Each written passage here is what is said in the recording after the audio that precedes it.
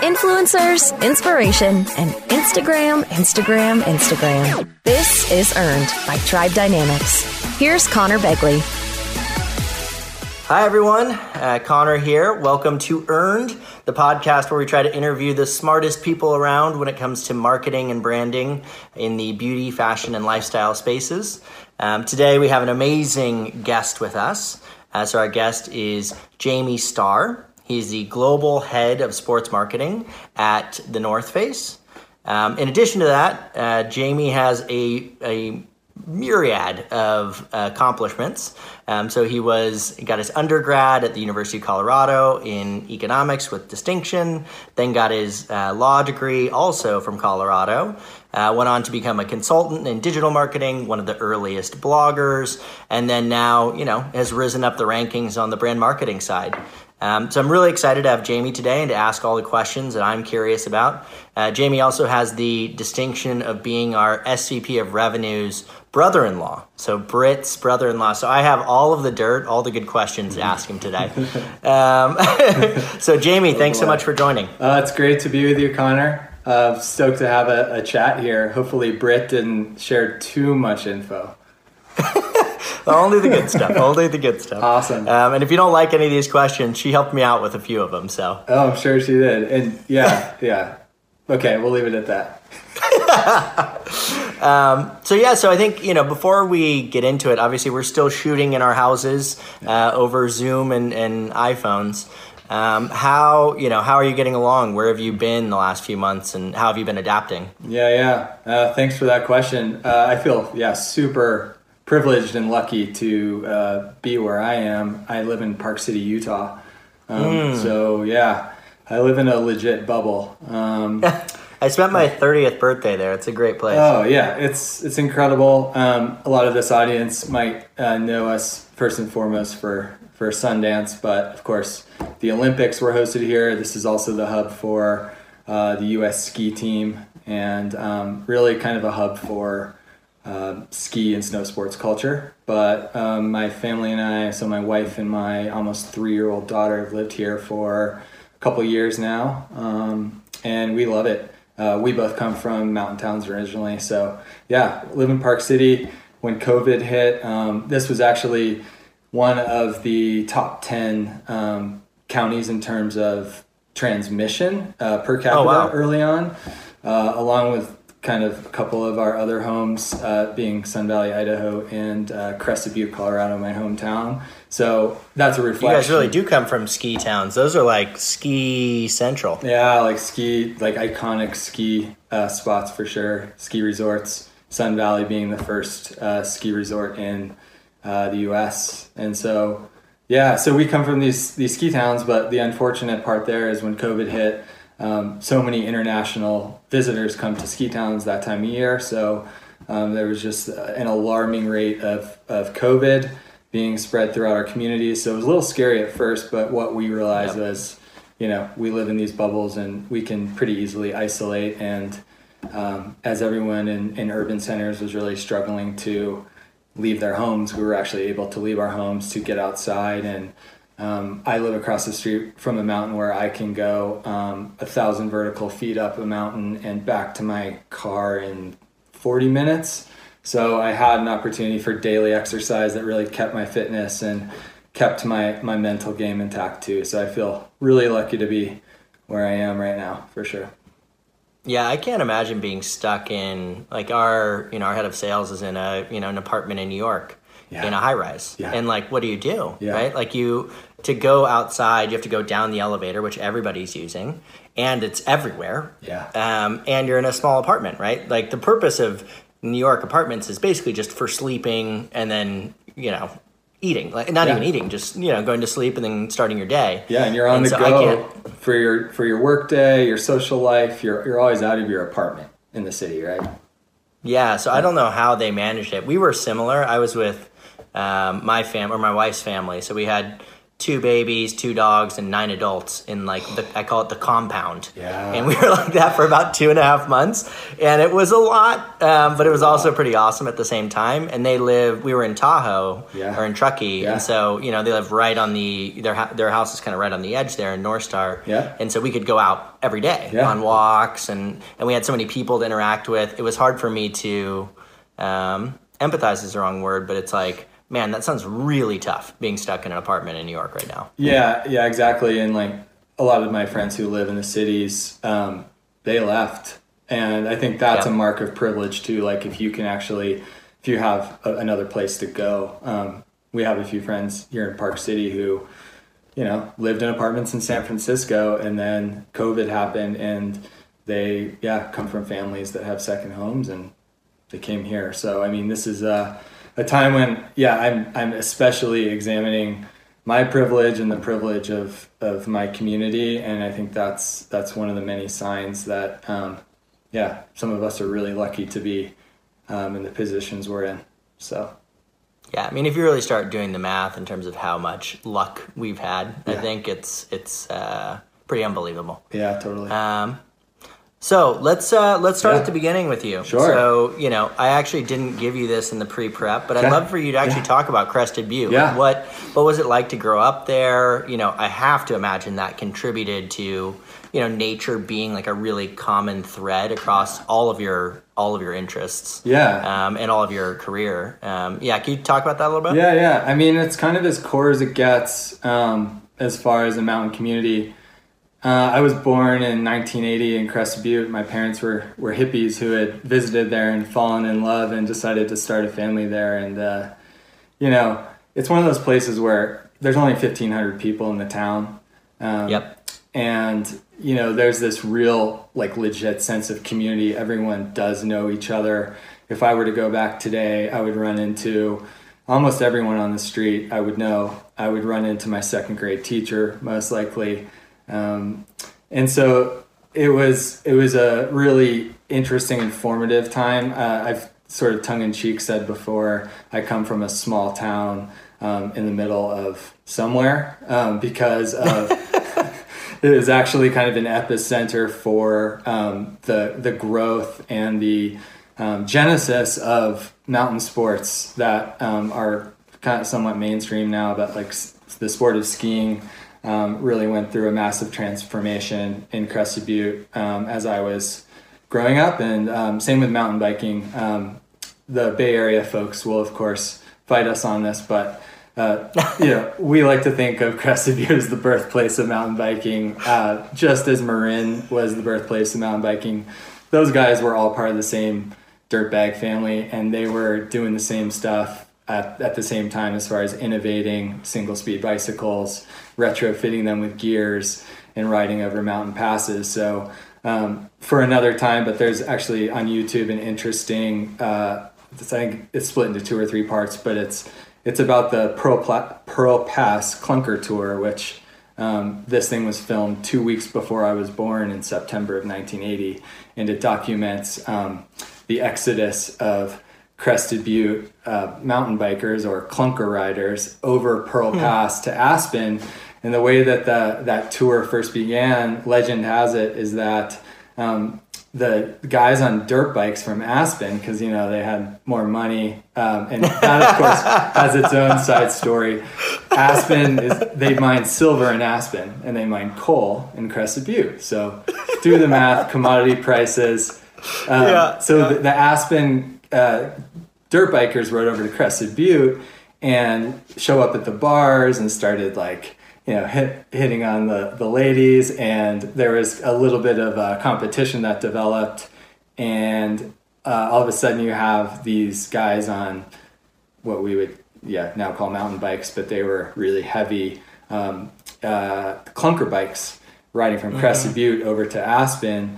And that became a tradition, and recently they celebrated the 40th anniversary of the Pearl Pass Clunker Tour, and in that video series that I mentioned that's on YouTube, a lot of the people in that are like my parents' best friends, people who kind of co-parented me growing up, and Brendan, my brother Brendan, who you know too, would tell some version of this story. But we grew up in this really nuclear, aka close-knit society where it was all about community and free love and expressing yourself in the outdoor setting, and connection to nature and respect for nature and stewardship of the natural world were all part of that.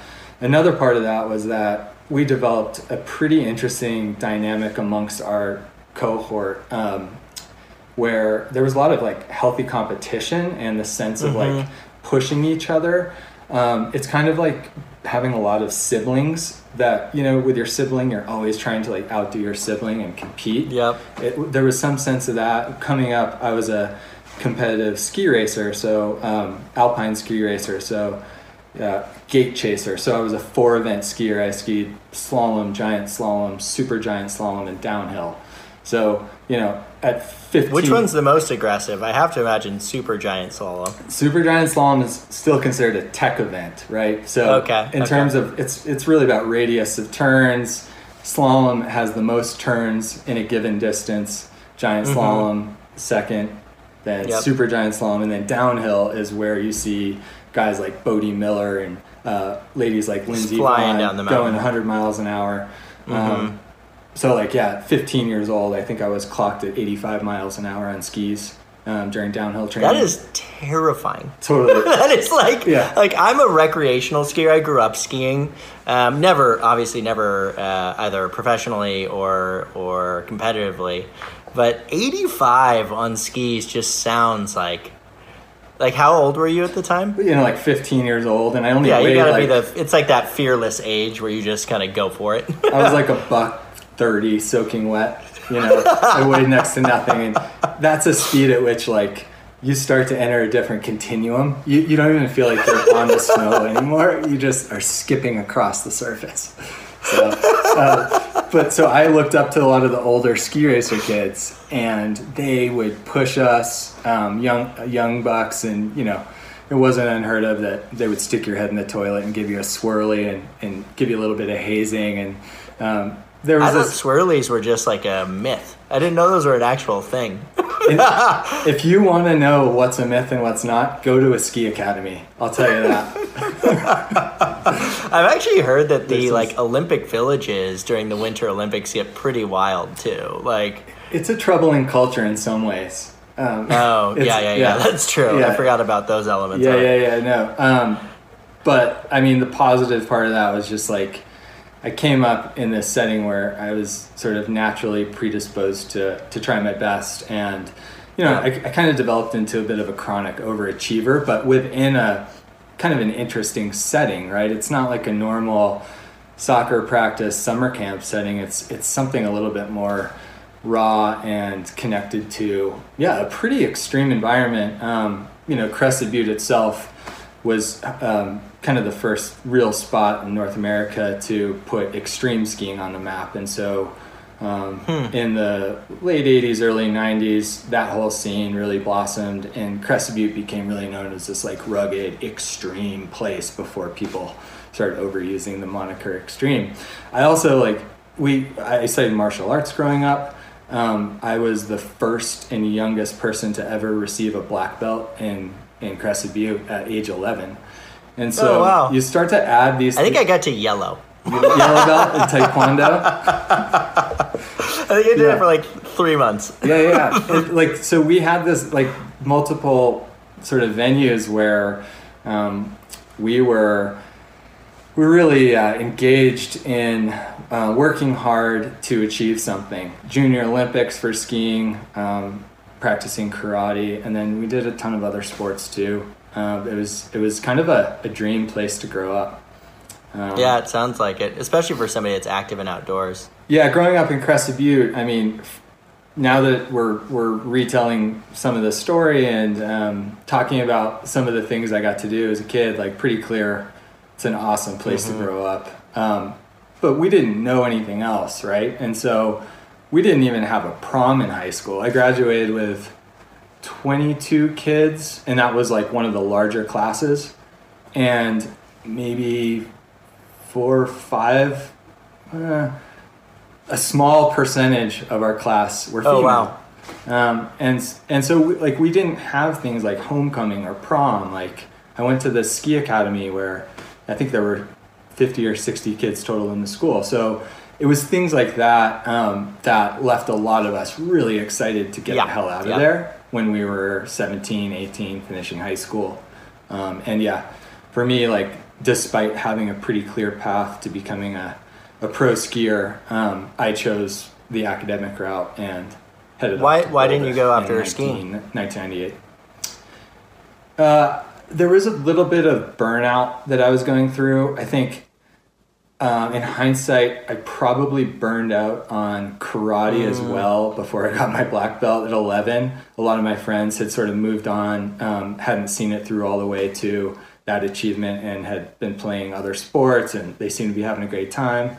And then in the context of ski racing, you get to that age, and if you're really going to take it to the next level, you find yourself that's all you're doing all the time by training, like all summer long. You're lifting, you're going to summer camps, you're doing everything in order to find one of those few spots on the U.S. ski team.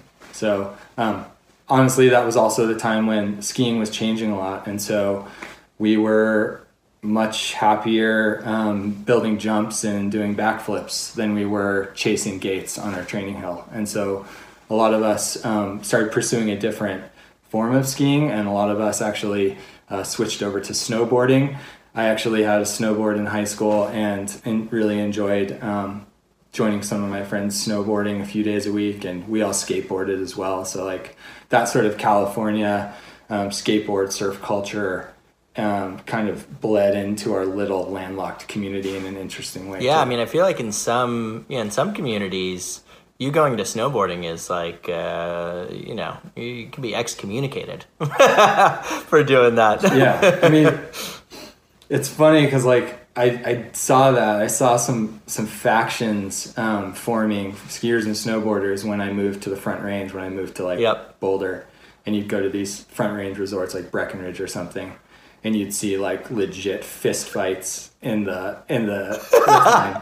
And we grew up in this culture where it was like ski or snowboard or telemark ski, or we even had people without bindings on their snowboards way back in the day. Like whatever art form you wanted to use to express yourself on the mountain was cool in Crested Butte, and it's still that way. And we had very little infighting, so I always kind of just called bullshit on the infighting between skiers and snowboarders, because if you really think about it, it's just crazy to think that people like that would fight each other or such have like an a issue silly with each other. thing to. It's just such a privileged. It's a privileged place to be. Yeah. So chill out, love each other, have fun on the mountain, right? Yeah, absolutely. I remember hearing about that kind of culture, and it's just like so weird. But I don't know, surfers fight too. So it kind of like it's some of it's territory too, and not to like rag on surf culture at all, because I understand how it feels to have a finite resource. Like yesterday, we got a freak snowstorm in the Wasatch here in Utah, and I skied powder yesterday morning, and I was all by myself. But on a normal winter day, there would be a lot of people running up the mountain or jumping off the lift and going as fast as they can to that one powder stash. And there is this sense of like, I need to get there before someone else, and a little bit of competitive spirit there. But like, honestly, once you become an adult, there's no excuse for taking that too far. No. Let's all just I hope I'm not holding you here. back from the mountain today if the snow's still around. I got my run in right before I got on with you. I was like, what can I do to prepare for this? And I was like, I'm going to go. I call it my perch. I was talking about it before, but like right across from my house is like 1,000 feet of vertical, kind of near where the Canyon ski resort is. And I can just get up and down really quick. And I went up there. If you want to put it in the show notes, I'll send you a little selfie I took. Yeah, send it along. I was thinking about very on brand. You got to go hit the mountain to get ready for the podcast. Totally. So let's start talking about kind of professional career. You went econ and then into law. Was it kind of econ leading to law, or was there like a pivot somewhere in there? and I know obviously you come from a family of attorneys. Your dad was an attorney. Your brother almost became an attorney. Tell me about that kind of transition and that time period. Yeah, well, looking back, I think a lot of how my educational path unfolded and how my career unfolded was informed by, looking up to my dad. He was econ as well, undergrad. He was student body president at Colorado State University in Fort Collins, Colorado. Really engaged in student government and during an interesting time during the Vietnam War. And so he also is someone who went on to be a lawyer, but was one of those lawyers who like really used his profession to do good. Like he and a couple other people founded the Crested Butte Land Trust in the late 80s, and that organization has since gone on to preserve thousands of acres of open space in the Crested Butte area and the Gunnison Valley in perpetuity, so people can continue to enjoy the place in an unspoiled, undeveloped way forever. And so, my dad was definitely someone I had looked up to and always felt sort of best in life in my childhood when my dad was proud of me. That was really important to me. And so, kind of followed in his footsteps a little bit. I was still, really in my early 20s in my undergrad life, trying to figure out who I was. And, I was really kind of hell-bent on taking it a step further. He had gone to the University of Colorado for law school as well, which is where I ended up going. But I wanted to go to an Ivy League. So I was looking at Harvard, I was looking at NYU, Columbia, Stanford, really top tier law schools, to the point where, when junior year comes around and a lot of people head out to go study abroad, I actually stayed back in Boulder to study for my LSAT. And so this is something that I really took seriously. And then I was thinking about this during my run, and I was thinking about like how everything unfolded, and there were certain things that happened during that time in my life that sort of signaled where I am now or foretold where I ended up, which is, I'm not a corporate lawyer in a big law firm in a city. My career took a different direction. And one of the things that happened during my undergrad years was I was studying for the LSAT my junior year, and one of my best friends, who was my college roommate, he ended up going to Australia for his study abroad program. And great for him, whatever. I had my focus. I was going to stay back and ace this test. I was crushing all the practice exams. I had a 4.0 GPA or something like that. I was well positioned, right? And he had gotten someone to sublet his room in our apartment. And nice enough guy, we got along. We didn't really like hang out very much, but we were friendly. Turns out the night before I went to sit for my LSAT, I did like a 12-hour study session at the library, and I came home and I found a suicide note. Whoa. Yeah. And as you can imagine, like it derailed. Like I didn't know what to do. I ended up calling his family, who they were based locally, and really tried to help them locate the guy. And they ended up finding him, and he was okay. But I never saw the guy again. They took him, and I think they tried to get him the help he needed at the time. But I was thrown for a loop. I sat for my LSAT the next day, and of course, just didn't have the focus I needed to really ace it. So I ended up getting a score that I think it was in like the 80th percentile. And I was used to, on my practice test, scoring in like the 95th percentile. And so when I got my score back, I was like, well, maybe this just means like law school's not in the cards for me. Ended up taking a year off after I graduated and moving out to Southern California and lived in San Diego. And interestingly enough, like that year, it could seem like a throwaway year. Like I ended up living in this beach house before the internet or Craigslist were around. I like saw a classified ad and found this like roommate wanted.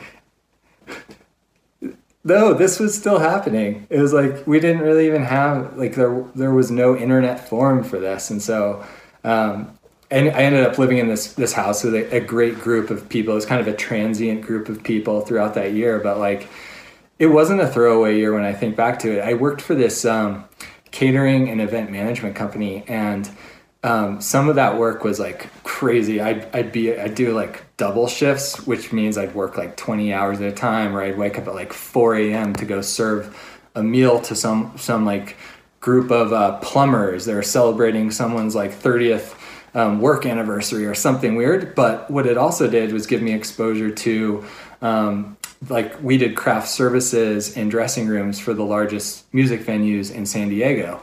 So like, you know, I met like Dave Grohl. Like I remember walking in to Dave Grohl's dressing room while he was getting a massage pre-show, and just like having a chat with Dave Grohl. And we worked a lot with Tony Hawk. Like we would throw parties at Tony Hawk's house, and like it kind of gave me this exposure to athletes and other creators, you know, musicians and people who worked with brands, and sort of this culture that an aspect of the culture that I hadn't seen before, because I had seen kind of what professional skiers or snowboarders look like.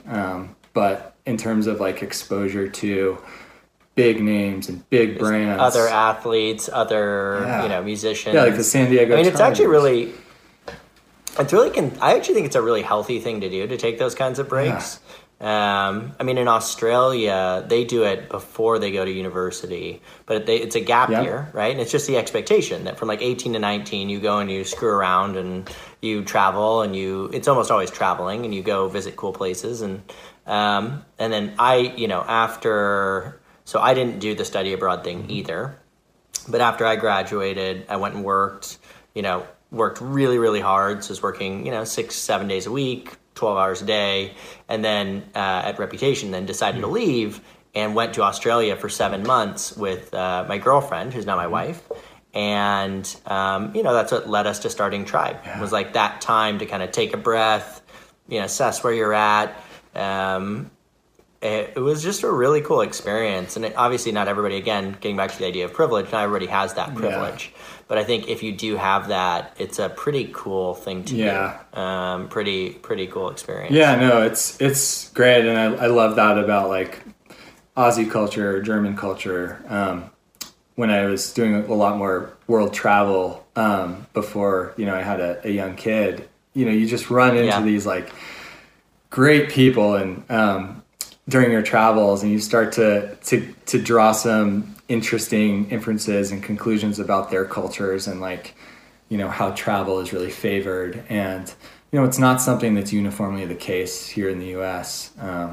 Obviously, like, I know the stat's going to be wrong, but it's like 30 or 40% of Americans will never leave their county. Yeah, based on like literally their county. Yeah, or like some ungodly low percentage of people actually have passports, right? And like, I just can't help but to think if more people from the US had traveled and had been exposed to different cultures, like some of the issues that are really coming to a head right now might be going a little bit differently. Because I think exposing yourself to other people and other mindsets and other cultures just gives you great perspective and can help sort of shift your mindset on some preconceived notions. And I think what we're dealing with right now in society is a reflection of just a lot of entrenched preconceived notions and ways of thinking that need to be disrupted, honestly. So yeah, I think exposure is just so critical there, right? Like most people, I mean, once you meet somebody face to face, it's just hard to like, hate them for the color of their skin, right? Like it's just hard to do that once you actually know who the person is. And the problem is, again, it's just people live in isolation, right? They live in their bubble, and they live in, both the bubble from a social media perspective as well as from just a friend circle perspective. And so having that lack of exposure just makes it, I think is a big part of the problem. I agree. So how you change that culturally, I think may not necessarily be the something we can solve this podcast, but it's worth bringing up though, right? Yeah, absolutely. 100%. Yeah. And also like when you're young, as I was, like, I think I took my year off I graduated college at 21. And so when I ended up, the mountains, this is another theme, like the mountains always draw me back in, right? And so halfway through my year in San Diego, I kind of thought to myself, like, I have the opportunity to use my score, my LSAT score, and my grades to apply to University of Colorado, and it's a great school, and I missed the mountains already. I'd only been gone for a couple months, and so that was the only school I applied to, and I ended up getting into law school, and didn't have a real keen focus or idea of what I wanted to do with that education, but again, like, my dad was a lawyer. I was drawn into that path, and it was an interesting one. But I ended up heading back to Boulder and enrolling in law school that next fall. So, what's wild is to think about how that experience with your roommate potentially was a significant, like, it just changed your path from here and went there. And it's like, it starts, but you end up in a very, very different place. Yeah. Which is like, obviously you're very happy to be in that place now. Yeah. I feel like I had a similar experience when I was choosing school.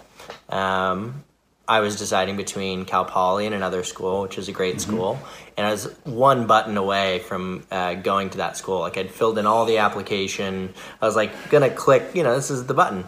And then, obviously, and then I was like, I got to do a little bit more research. I started Googling and found some statistics on Cal Poly that made it really compelling. And my whole family's gone there: mom, dad, aunt, uncle, grandma, grandpa. But which is part of the reason I didn't want to go. You want to have your own path, right? I got to be different. But anyways, I ended up meeting my wife there. I met my business partner there, right? Like, that's been like the last 10 years of my life has been those two people. Or 8 to 10 years of my life. And, imagine if I just clicked that button. Like, my whole life would be vastly, like, it's There crazy. are movies about this, right? Like, as yeah, the butterfly's wing. Totally. And, that But it happens. Like, life boils down to these pivotal moments, and sometimes you don't understand when they're unfolding just how formative and pivotal they will be for you. But very much the case. And, I didn't even know, like, I started going through law school, and I did okay in law school, but, like, I didn't know, like, some of my classmates said what I was going to do with my law degree, or I didn't really feel super passionate about the idea of being a lawyer and practicing law. So, I did my best to get involved with programs that I did gravitate towards. So, I kind of got onto the natural resources law track, which again sort of mirrored some of the work my dad had done. And, I worked for this awesome sort of an externship with this awesome organization in Boulder called Western Resource Advocates. And they use law and policy and science to address issues facing the land, air, and water in the American West. And that was really interesting work. And it just so happens I'm now on the board of directors for that organization. I saw that, yeah. So cool. All these years later. But I think for me, being a lawyer always felt a little bit like a cultural mismatch. And then this notion of zero sum was pretty tough for me in my personality. I was really more, I gravitate toward kind of working with people to create something. And I always felt like if you're a lawyer, you're either fighting tooth and nail to figure out who wins and who loses, or even in a transactional setting, there's a lot of posturing that happens. And that just, I don't think ever sat well with me. And so, I went through law school. I got my JD. I sat for the bar exam that summer. And the first job I had after law school wasn't as a lawyer. That's for damn sure.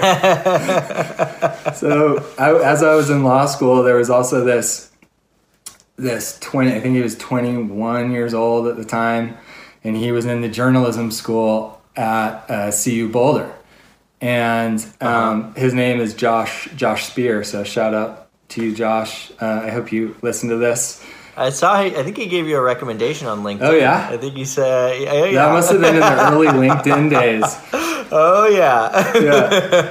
I've got some... I did a lot of research on you. I read one of your earliest blog articles. Cool. I read some of your Huffington Post contributions. Cool. Oh, yeah. Anyways, you probably know me pretty well just because I tend to sort of bear my personality in my written communication. But yeah. So Josh was this young whippersnapper who was super into rock climbing and more so into culture. And he's sitting in these journalism school classes, and the internet is changing so rapidly at this moment, right? This is 2005, 2006.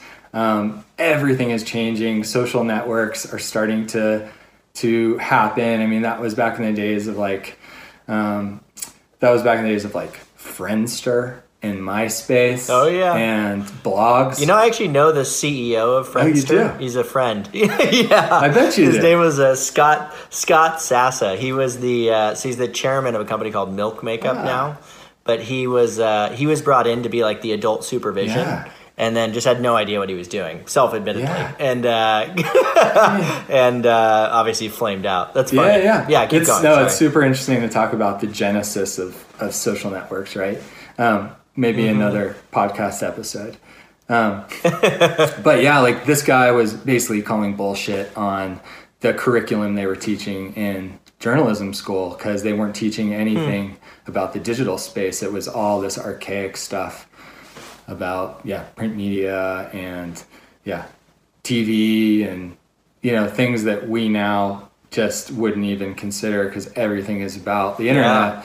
And so he actually started blogging from his classes. He developed a blog that became really widely read amongst sort of creatives and tastemakers and people at brands. And he really just did it by writing about things that he saw on the internet or he saw while traveling.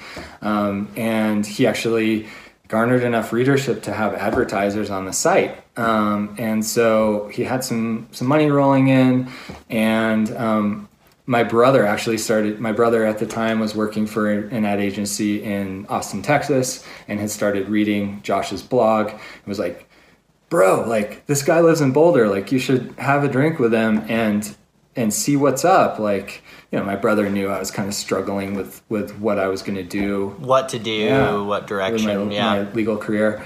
And so I met Josh, and Josh was like, yeah, dude, this is great timing. Like, I need your help. Like, you seem like this will be a good fit. So, like, Josh and I basically started working together, and we got this office space in downtown Boulder, and it was like like your tribe office probably looks like now. There are like Nerf dart guns and fucking beanbag chairs and like all this shit. And I'm thinking about like, this is beer. There's Beer everywhere. It's way better than being a lawyer. And that was an easy totally. sell. So like I helped Josh publish his blog and manage a bunch of contributors that he had started partnering with around the world. And I wrote a lot of content myself during that time. But we also launched what I called at the time like an artist management collective. Our idea was to bring artists, designers, photographers, and other creatives under one sort of roof and do collaborative projects together, help manage them, sort of like an agency, talent management agency, do like limited edition product series with cool brands and like pitch brands on these cool like artist series things, and we did some cool stuff there. But the other thing we were really doing is the brand space really started taking notice of what was happening in the blogosphere, right? And so we ended up kind of coming in and consulting at the C-level with big brands, and they wanted to know from us, these young kids who were more digitally minded, about how do you guys develop this authentic connection with your audience, and what's the magic sauce, and how can we do that? Because while they didn't know how to do that, they knew that they needed to do that because they saw the writing on the wall that the media landscape was changing overnight. And so that part of what we were doing actually led Josh to jump ship to New York. Within a year of us working together, like everything happened really quickly. Josh ended up partnering with a couple guys, and they launched this digital agency in New York that became wildly successful. And I stayed back. It wasn't in the stars for me to move to New York City at that time, and so I stayed back. And over the next few years, I dabbled in a few different roles as a lawyer. I had like a slashy role where I was the general counsel and marketing manager at a software company.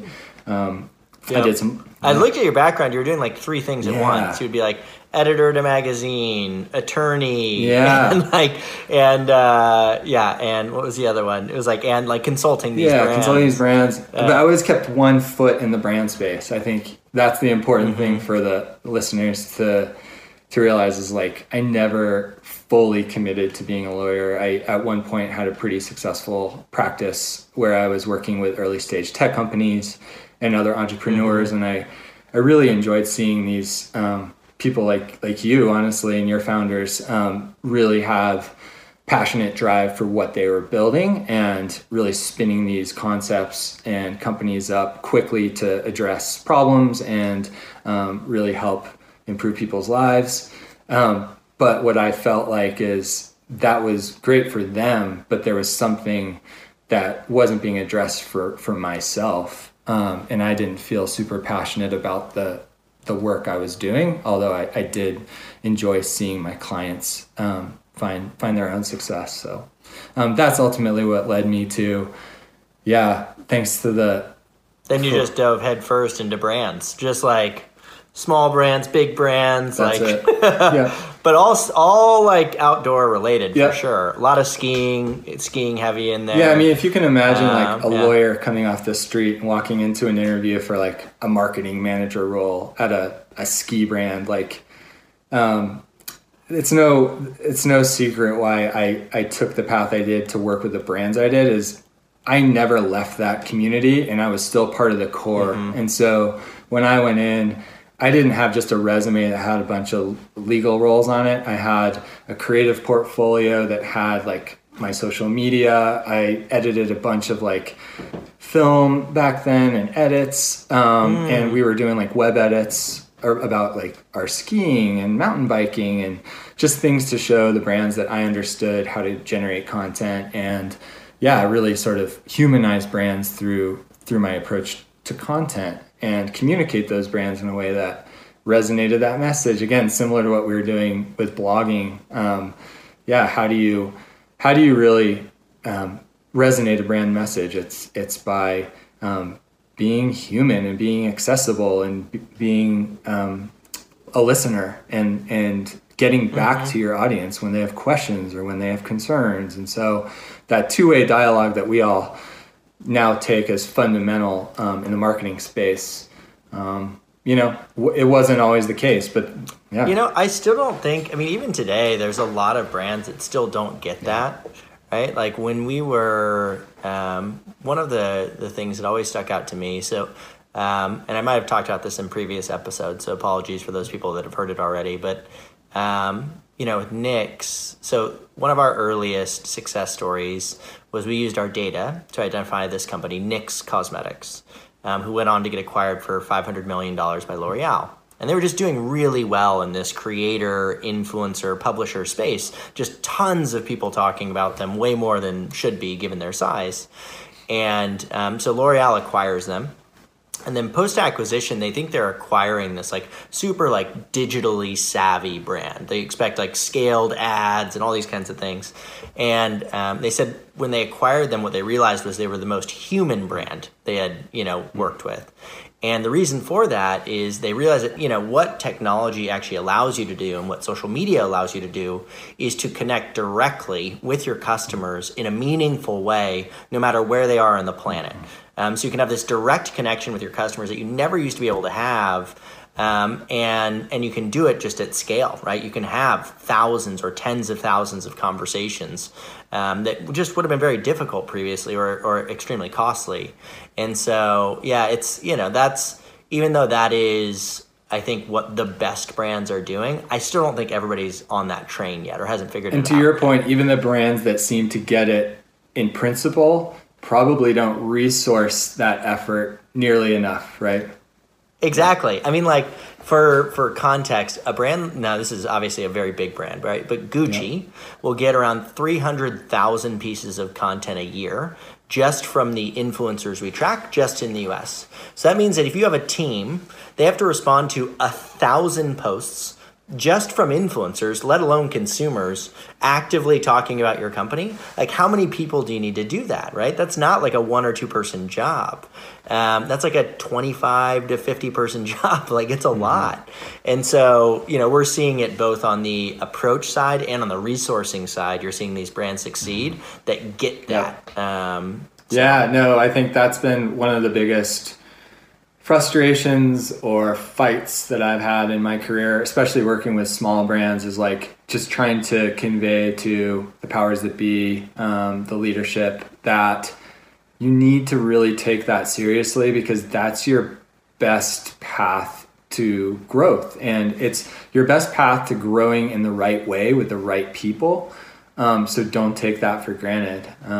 Building the right audience on social is of fundamental importance for all brands, and especially the brands in the space I work in, which, in the outdoor industry, we're talking about pretty small community, a pretty core culture at the heart of it all. And if you show up in a way that's tone deaf or in a way that doesn't resonate with that core culture, you're going to automatically be discounted, and people are going to move on to the next brand. And so it's super important. Yeah, I mean, those communities are super tightly knit in the outdoor space. I think we see the same patterns there that we see in fashion and beauty and these other categories, which is, just a lot of passion, very community driven. They expect to have like basically a personal relationship with the brand. And so, the brands that are doing that are winning. When you're looking at, you mentioned small brands. Now that you've worked at a brand like the North Face, as well as, DPS is big and Spyder's big, as well as these smaller guys, what do you notice in terms of the challenges that those two, what are the challenges of a small company versus a big, and, how do you navigate both of those from a marketing perspective? Yeah, I mean, they each have their own set of challenges. It's like different sides of the same coin, right? Like at small brands, there's generally like a really keen sense of that culture. In many instances, you're talking about, like, in the case of DPS, I mean, this is a tiny little boutique ski brand in Salt Lake City, and it's been around for 15 years, but I mean, kind of a garage brand that became something a little bit bigger. So you're talking about like a dozen employees, and when I was there, we were starting to scale a little bit beyond that, but your sense of self and sense of the culture that helped build that brand to where it was at present day was really strong. And we would have these events where we call them the OGs, and this was part of our community. Like, you could call them like our best influencers. These are the people who have been in the brand fold since the very beginning, and we would always make a point of making sure that every year we had a ski day with the OGs, and everyone would fly out to Salt Lake City. We would meet up at Alta. We'd ski super hard. We'd drink beers, we'd barbecue, and really just treat it like a family. And so that definitely wasn't the issue there. The issue there is more financial resources, honestly, is like how do you compete in a pay-to-play environment. Before you really had to start paying for social media, it was relatively straightforward. You work with content creators that are your friends, you put out great content, and you let the organic, momentum of that content do its thing. But content and getting that content out, distributing that content's gotten more expensive. So how do you operate in this pay-to-play environment? Whereas at the North Face, it's kind of the opposite problem. You're all of a sudden dealing with an org that's many hundreds of people, big, and a marketing team that's 100 people, a global marketing team 100 people, and everyone's sort of siloed off into their functions. So at the North Face, we have the social team rolls up to our digital marketing team, our PR team is part of the comms team, and then I'm over here in sports marketing, and so I handle all of our athletes and those sorts of partnerships. And so you end up with sort of running the risk of either losing or diluting the really strong culture, and so it really requires stewardship on a consistent basis to make sure that culture is intact. And one of the things I've been really heartened by at the North Face is that the leadership seems to really get that and seems to understand that culture isn't just about what you put out in your brand comm channels. It's about what you live within the brand. And I have to say it starts at the top, right? Yeah. Like, I can't remember who it was, but basically saying like, you can tell a lot about the leadership of a company based upon like how they communicate, how they interact with people, like what kind of, what things they support, what things do they do that aren't necessarily, just about generating sales. And, people go ahead and detect that authenticity, whether you care or you don't care. Is the leadership there have they been around a long time, or are they fairly new? Yeah, I mean, it's really illustrative to that is the current CEO of Vanity Fair Corp, our parent company, Steve Rendell, used to be the president of the North Face. And so there is a lot of that,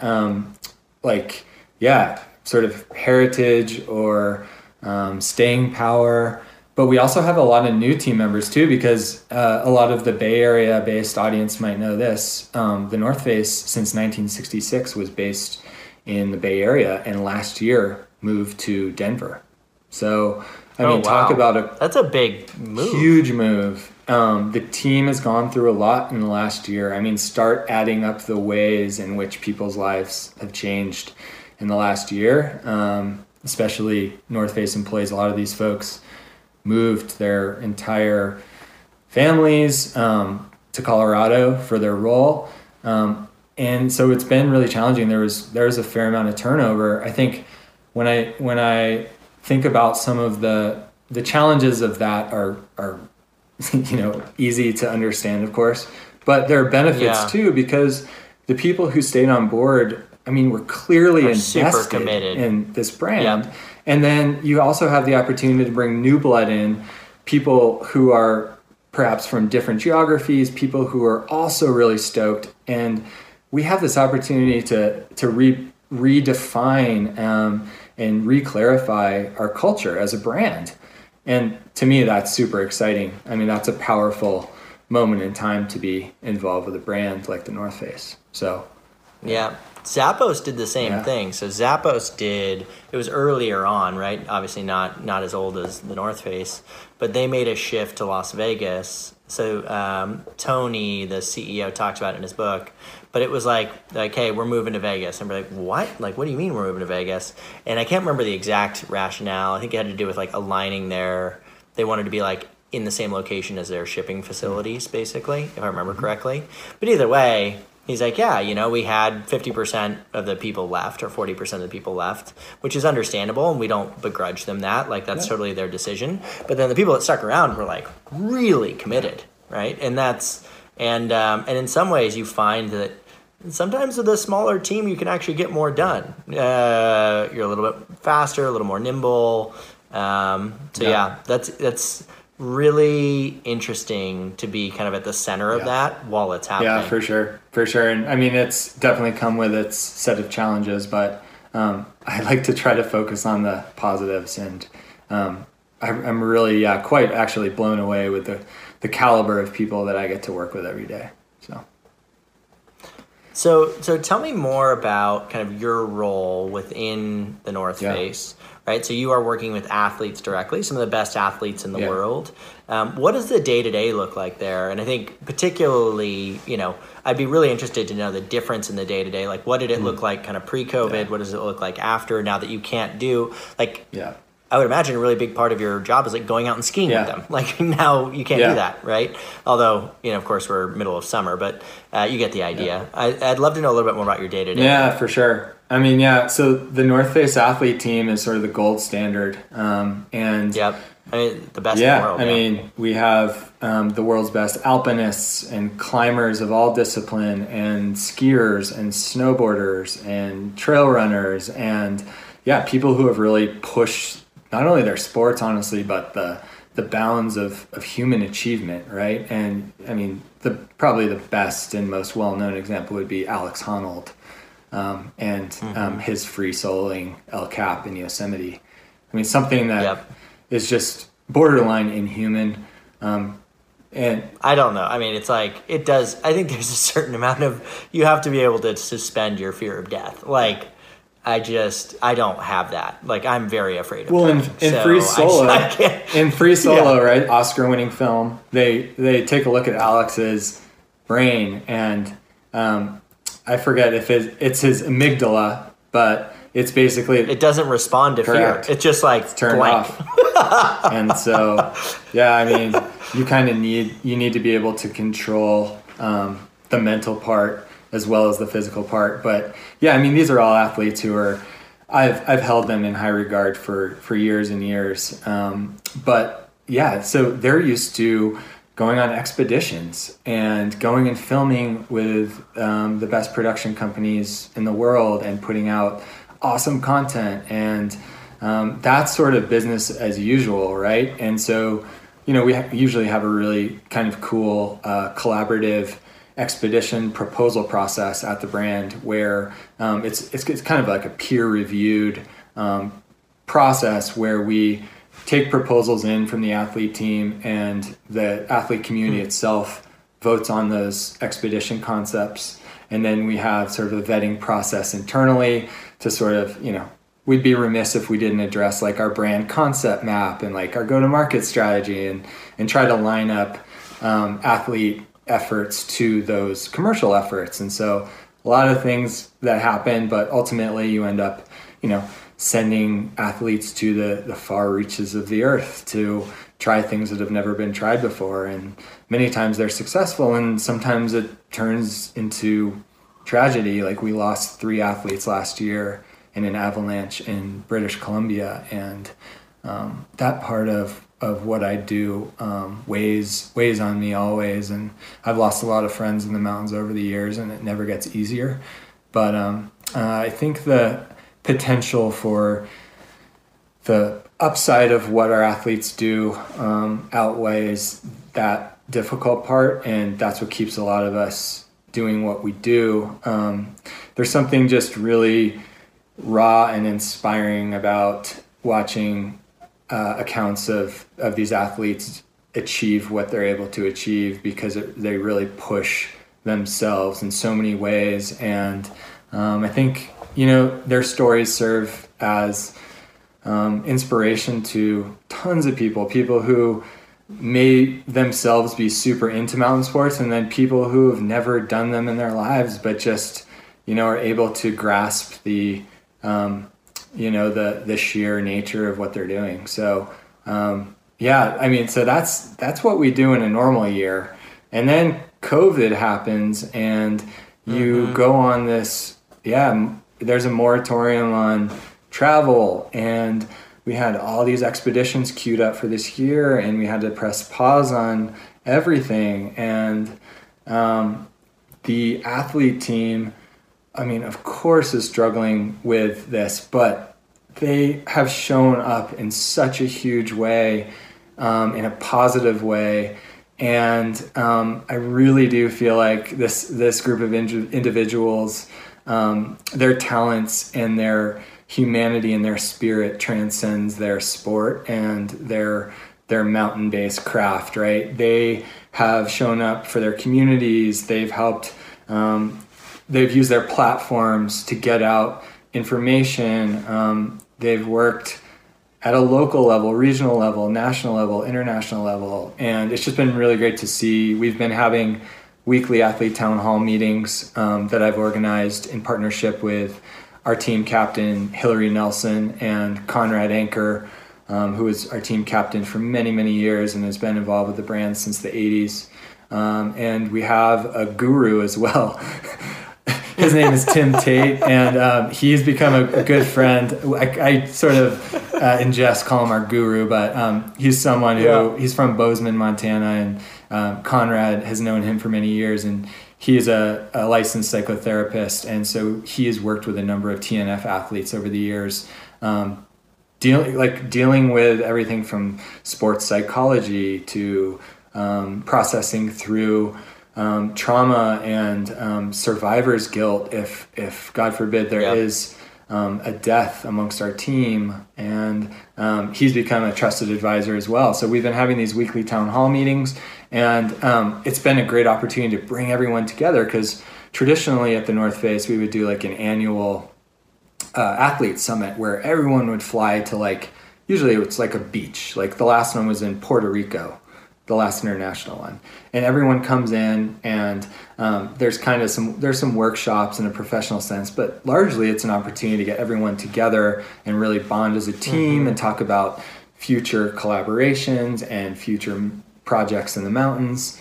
And without that, what we found is a weekly opportunity to connect, and we've invited guest speakers in. We've had a ton of different people join us, but lately we've had people come in to speak to DEI issues and help give the athlete team tools to be able to address this systemic racism we're all trying to fight right now, and help certain athletes come to grips with their white privilege, and really start to work through some of these nuances that many of us are struggling with right now. But this opportunity to learn, I feel like, is even more powerful in a setting like that, where you can in real time sort of have people who are of the same mindset collaborate and talk through the difficult things, but come out of that session feeling like they got somewhere in that conversation, and that they can now feel like they have the permission or they have the knowledge to be able to use their platforms to help advance some of these important causes around racial justice, right? So it's been really cool, really powerful. To see all the change happen in such a short period of time. For totally. Sure. I think that process of deciding on the expeditions, go back a little bit, sounds really interesting in terms of combining. Obviously, you guys have your own goals, right? Like you said, your own product roadmap, and but then the idea of having all of the athletes vote on it, and just be like, that would be really cool. Am I understanding that correctly? Like that would be really cool if you did that. Like that's the process. Well, not necessarily that. It's more like each athlete, or they can team up, and there's really no limit to the number of proposals. They said these are the things that I want to do. And then it becomes like crowd, basically not crowdsourced, but people upvote.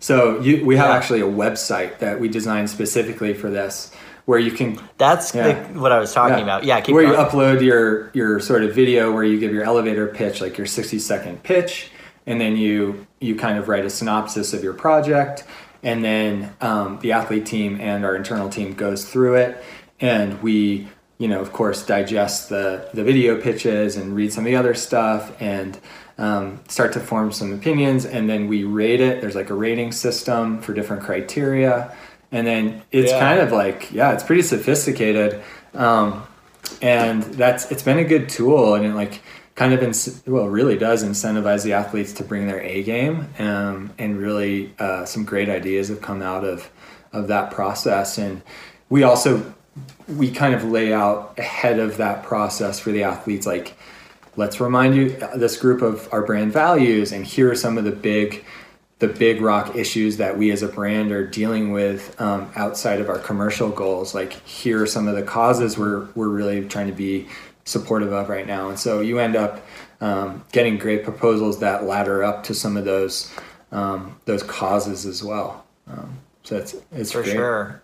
And then did you so how do you guys, obviously, so you've got these expeditions, the relationships, obviously all of this is, resulting in great social media content, material that you guys can repurpose. Do you guys try to, I'd have to imagine being an organization this big, you have KPIs connected with this. Yeah. What are those? How, or do you have them? If you do, what are they? What are some of the ways that you guys measure success? Yeah, for our athletes themselves, we do, of course, need a way to ascertain the value of each specific athlete, but I mean, the reality is we judge each athlete based on an array of factors, a lot of intangible factors. So we'll of course look at their social stats. We'll look at how they engage on social. We look at sort of how they show up for the brand and things that like we can really sort of measure. But just as much, we have to look sort of behind the curtain and understand how they're operating within their sportive communities, within their close communities where they live. We still have we have a lot of dealers that we want to support. And so are these athletes showing up to dealers in their region and, doing slideshows and really being that sort of face and voice for the brand at a local level?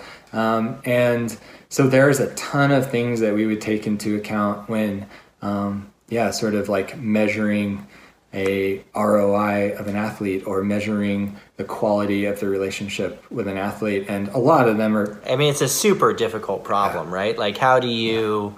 But, and at the same time, you do have to make real decisions, right? Like, you have a finite budget. You have to decide who you're going to work with and what that looks like. And so, I can imagine it being like a complex problem. Like, how do you make a decision? And a lot of it's like, this is probably pretty nuanced for a lot of the audience. But, like, even within our sports, there's so many different ways to rock climb, for example, and so many different styles. And so a lot of times we find ourselves thinking about, okay, here's how we at the brand want to show up in this sport, and who are the athletes who can help us show up in the way we want to, right? And especially in recent years, but this has been underway for a while, racial and gender diversity on our team are of paramount importance because, we ultimately want our athlete team to reflect, humanity. And this is a well, and the problem is you're generally dealing with fairly privileged sports, right? That's like the tough part. People that can afford to like go and rock climb all day aren't worried about feeding themselves all the time, right? So it's tough to kind of strike that, particularly tough I would imagine for you guys to try and kind of represent people the right way. So I agree with that in principle. That's sort of status quo. We also reject that from a future forward perspective because we really feel like we have the platform and ability to, in a grassroots way, change these sports, change the fabric of these sports so that there is more diverse participation. And we have an active role to play there. And so, a lot of our thinking goes into, how we're going to increase participation in these mountain sports across culture, across gender. So a lot of the campaigns you'll see from the North Face are specifically geared to do that because we want to see this culture change and we want this culture to be more diverse in the future. So, yeah, I mean, you guys have such a big platform and the resources to do it. That's like a really cool mission, right? Like it's a really cool, how do we, play a role in this? And you're big enough that you can actually make like a really significant impact. Which is exciting. That honestly goes to if we're talking about my career and how I navigated, first being a lawyer and then moving to the brand space, one of the main drivers for me was when I was a lawyer, I really wanted to, I was struggling to figure out how I could use my profession to do the most good. And as I started to get to know the brand space, I started to figure out if you play your cards right, you have the right leadership, and you use your brand platform in the right way, you can use brands as a vehicle for good as well. And so that was one of the main drivers for me as I transitioned over to the brand space. And, some would argue oh, you guys are just selling... you're feeding this commercial frenzy and you're just selling product and this and that. And I've honestly never thought of the brands I've worked for in that light. I've always thought of the brands I work for in a more human way. And I feel like there's a tremendous opportunity to use a brand platform to do good. And I think, we're seeing a moment in time right now when a lot of brands are trying to figure out what that looks like for them.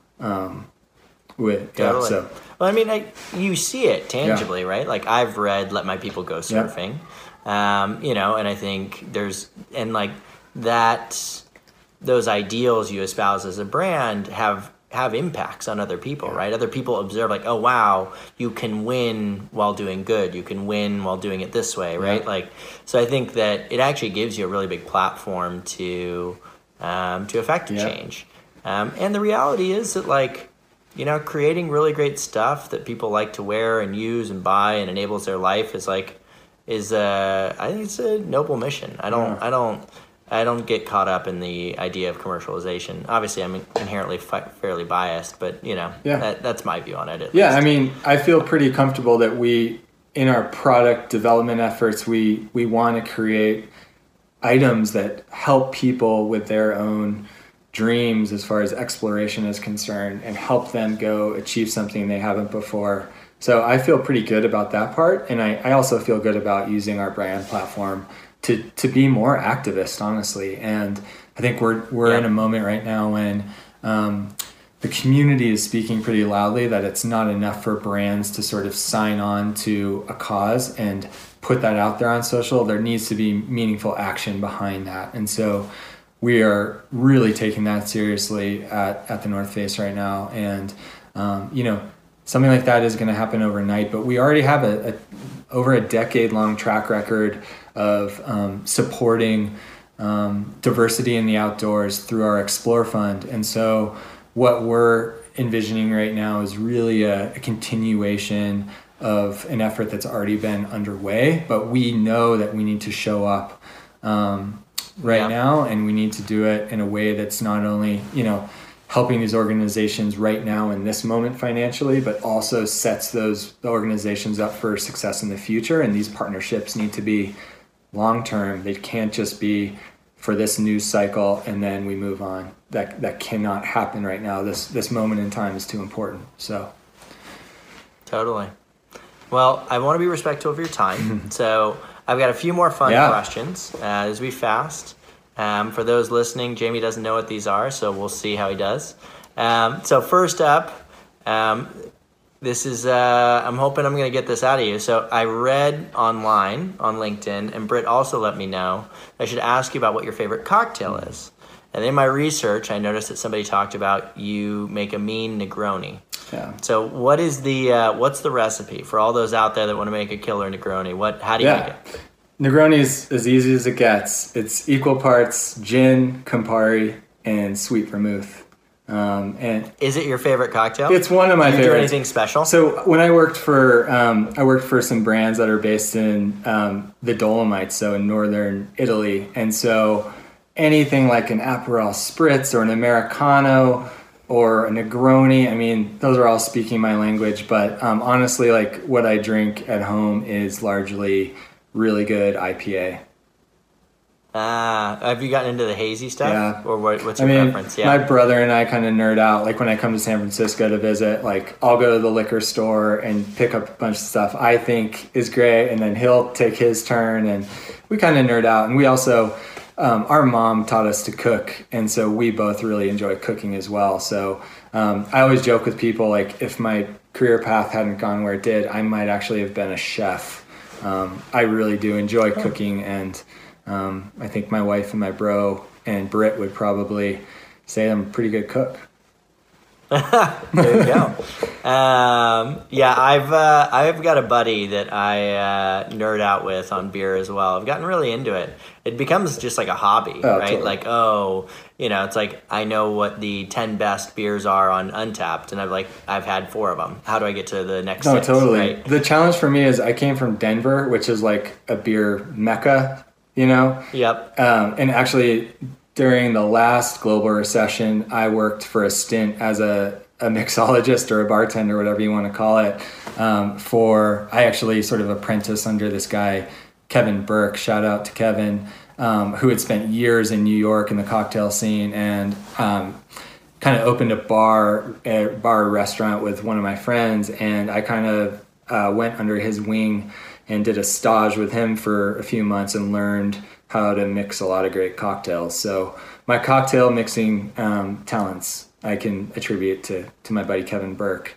But then I moved to Utah, so like the beer scene here, there is a beer scene here, but it's nowhere near what it's like in Colorado. And I have to go buy my beer at a state-run liquor store, and the beer is merchandised on the floor in cardboard boxes. The beer is at room temperature.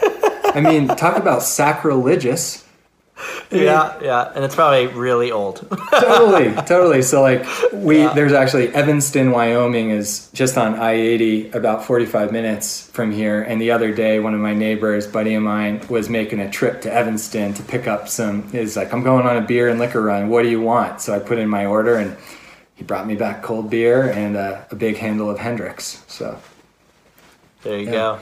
Yeah, they've got Utah has, it's High West that's in Park City, which is right? great. That's actually my preferred whiskey for old fashions. It's great. I like it. I'm not going to say there's no scene here, but just because of how the laws work and stuff, and I mean, you're going to spend 30% more on the same 6-pack in Utah because the government's getting a bunch of your money. The taxes are super high. For sure. Yeah. So so how many days a year do you ski, and what are your top 3 mountains? I've never counted my ski days. I mean, wow, that's surprising to me. I don't know the names of runs. I feel like that's like a brag stat. Yeah. I mean, when I got to college and stuff, that was the first time people really started counting. They're like, oh, how many days you get this year, bro? And I was like, oh. Like, I grew up skiing 6 days a week. I started skiing at 2 years old. Like, that's just my reality. That's part of my life. And like, I skied yesterday on June 8th, and I skied some of the best conditions of the year. Like, so over the years, this is getting really nuanced for probably most of the audience again. But, I of course spent a lot of time on ski resorts as a kid. And, but over the last decade, I've had various roles with backcountry ski brands. And so meanwhile, I was living in Colorado on the Front Range, where, similar to San Francisco, the access to the mountains is really challenging on the weekend because everyone and their mom wants to go up to Tahoe, or everyone and their mom wants to go up to Summit County in Colorado. And so we just got creative over the years, and I had access to, the best backcountry ski gear out there. So my wife and I we go on dawn patrol. So we'd leave really, really early, and we'd be done and off the mountain by noon, whereas everyone else was still stuck in traffic, and we would have had the best conditions you can get because we were willing to walk uphill for our turns. And that's what really excites me about skiing these days, is earning my turns. I really feel like your opportunity to be in nature and have everything be quiet and enjoy the solitude of things is much more possible when you're doing human-powered mountain sports. And so backcountry skiing or mountain biking, things that actually make you work a little bit, actually have a massive payoff in terms of the quality of what you experience and just the kind of meditative part of that as well. So totally. So favorite mountains? Awesome, man. Crested Butte for sure. That's my home mountain. Yep. I like the Aspen Mountains a lot. I've had fun there. Aspen Highlands is a great mountain. Highland Bowl is just an awesome sort of inbound ski experience because, it takes you way into the Alpine and you look out across the Maroon Bells. And if you were to look through some of those mountains, you'd actually see Crested Butte because Aspen and Crested Butte are actually about 20 miles apart from each other as the crow flies. So I do feel at home in the Aspen zone. I remember having some really great days at Jackson Hole in my college days, but I haven't been back to the Tetons in a while.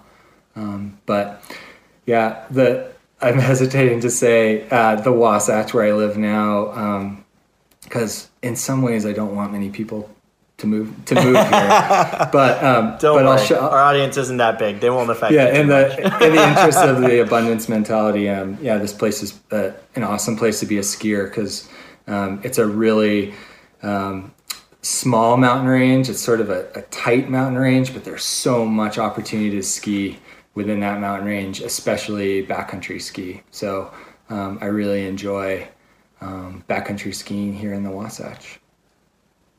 There you go. Well, I think with that, we will let you go. But thanks so much, Jamie, for taking the time out today. We really appreciate it. I know everybody learned a lot today. I learned a lot.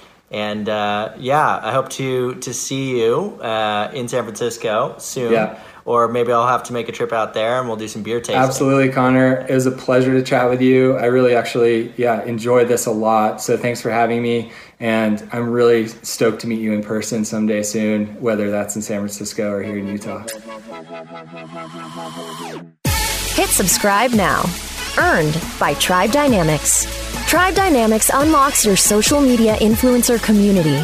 Our platform not only tracks and measures your best influencer relationships, but discovers new influencers to grow your business through earned media.